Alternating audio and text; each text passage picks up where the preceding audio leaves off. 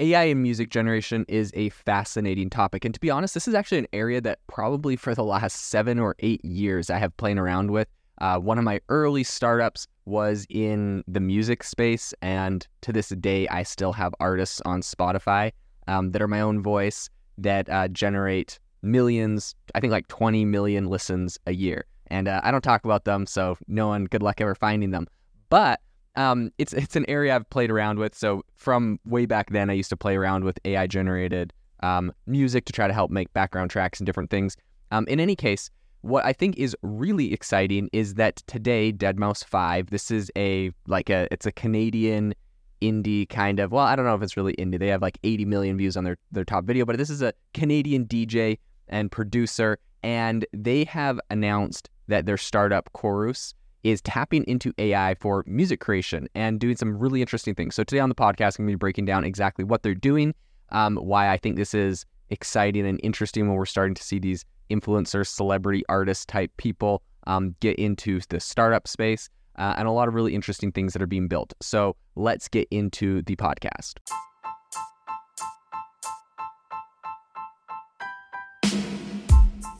Welcome to the world's #1 AI podcast, AI Chat. I'm your host, Jaden Schaefer.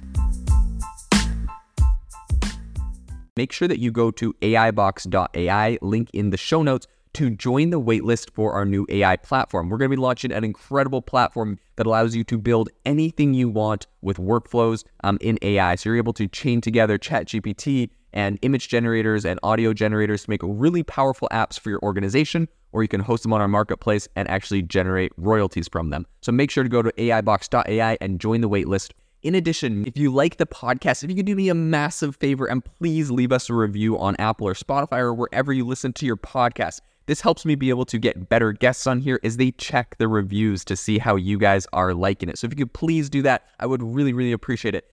This episode is brought to you by Shopify. Forget the frustration of picking commerce platforms when you switch your business to Shopify, the global commerce platform that supercharges your selling wherever you sell. With Shopify, you'll harness the same intuitive features, trusted apps, and powerful analytics used by the world's leading brands. Sign up today for your $1 per month trial period at shopify.com/tech, all lowercase. That's shopify.com/tech.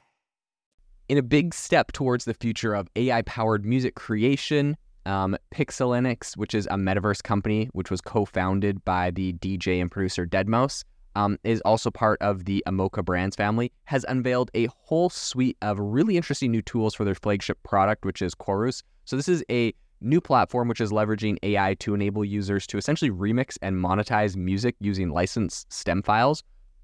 And they're doing this from artists and music labels. So this is kind of, I think, important because this essentially makes this whole thing legal. But as of today, Korus introduces a big, huge range of new features designed to essentially enhance the music creation experience. And these include interactive visuals, a layering tool, video recording capabilities, and a playlist feature, and also a rewards program aimed at encouraging artistic contribution. So central to the whole, this whole thing is Korus's sound mosaic tool. So this is a really sophisticated music composition algorithm which is capable of creating new music from uploaded stem files in an artist-friendly move. So Korus is ensuring that musicians are paid for their uploads, and then they also get to retain ownership of new content that incorporates their stems.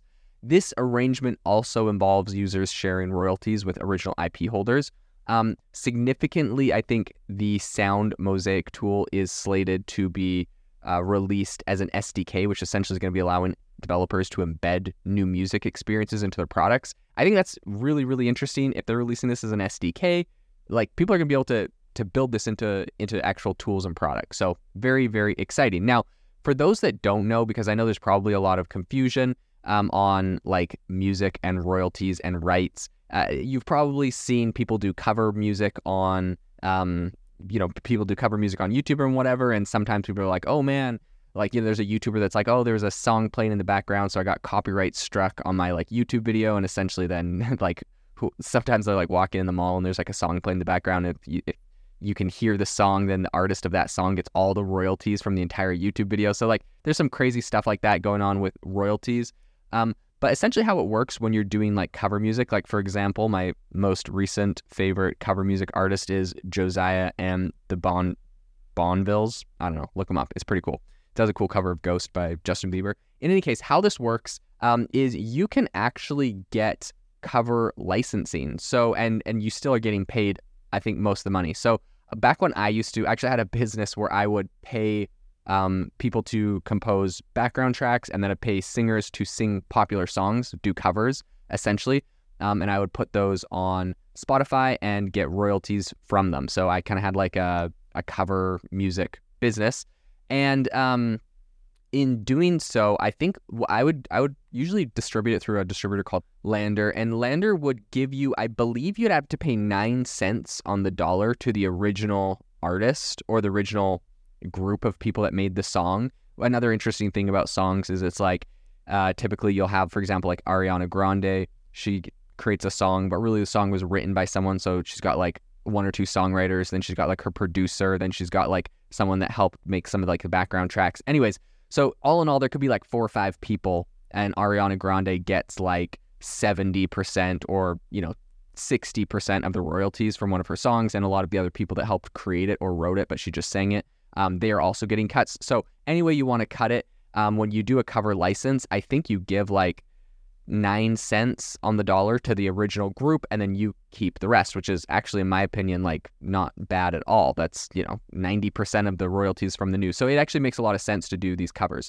In any case, bringing all that up to explain how this works, and it would appear that essentially what they're doing here when you're allowed to use stem files and do like these remixes is the original people are also getting like percentages, but I'm not 100% sure how that breaks down when you use like stem files from like multiple artists and maybe multiple songs and mix it together. If you're still only paying 9 cents and then it just like gets more and more convoluted who gets it on top of that, or if you have to pay 9 cents to each artist. I'm not 100% sure on the licensing that they're going to be going for. But in any case, for each artist on the platform, they're going to be leveraging their own proprietary AI models based on their IP, which is going to enable monetization opportunities with their fans. So for instance, Deadmau5 is, their AI model is called Mousetrap DNA, and this launched back in June, but essentially it showcases tracks from Deadmau5's independent record label. And the idea is that you can buy this AI model for your favorite label and play it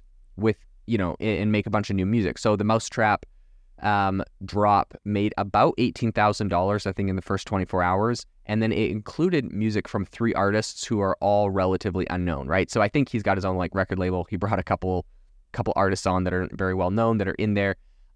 Less than 10,000 followers each for the artists that he brought on. And generally speaking, I think they would not make, a fraction of that from streaming in 5 years, let alone 24 hours. So that's what Inder Pol, who's a co-founder and CEO of Pixelinux, said recently on this whole topic, right? So when referencing that $18,000 in the first 24 hours of the Mousetrap model dropping, he's referencing $18,000 paid out to original artists. So they create this platform, people remix this, they make stuff, they play the music, whatever, and the original artists are got paid out $18,000 in the first 24 hours. So I think this is actually a really cool way for artists to make more money. For fans, this is a ton of fun. Like, I'm going to be 100% honest. I've went on YouTube. You can go on YouTube and look up like AI Johnny Cash songs. They sound amazing. They're great. I'm a big Johnny Cash fan.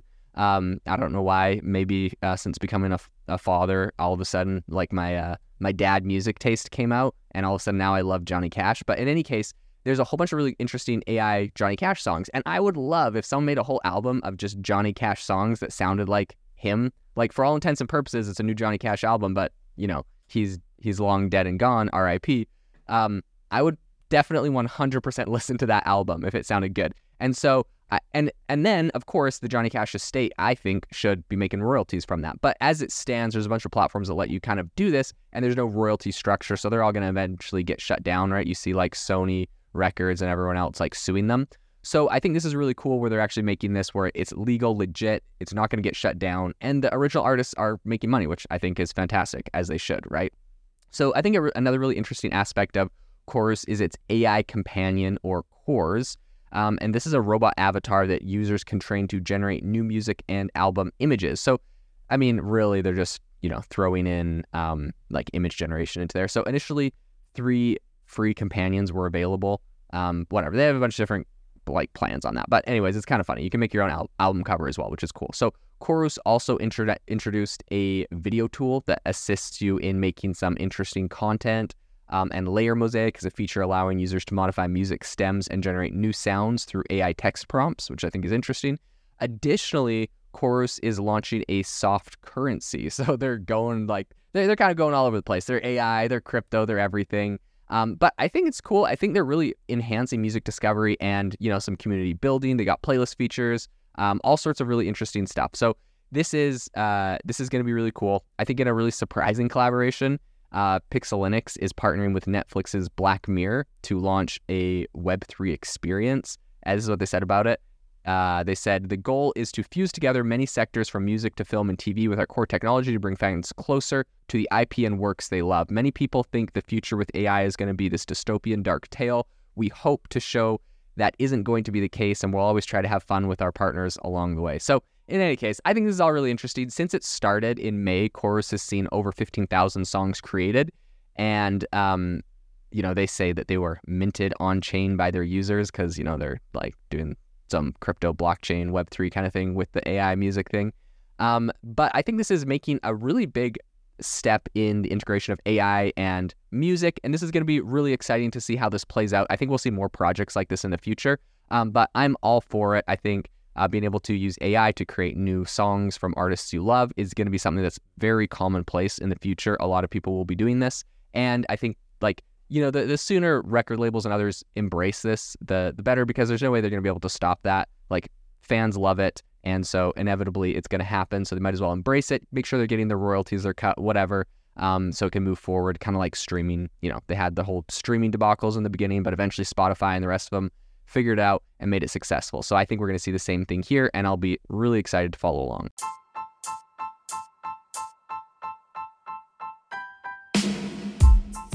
Thank you for listening to the AI Chat Podcast. If you enjoyed the podcast, I'd appreciate it if you rate me wherever you listen to podcasts. And if you're looking for an innovative group of AI enthusiasts, make sure you check out our Discord channel and also our Facebook community. It's obviously a lot more interactive than a podcast, where we can actually share software tools, prompts that we're using in everyday AI. I'll leave a link for those in the description below.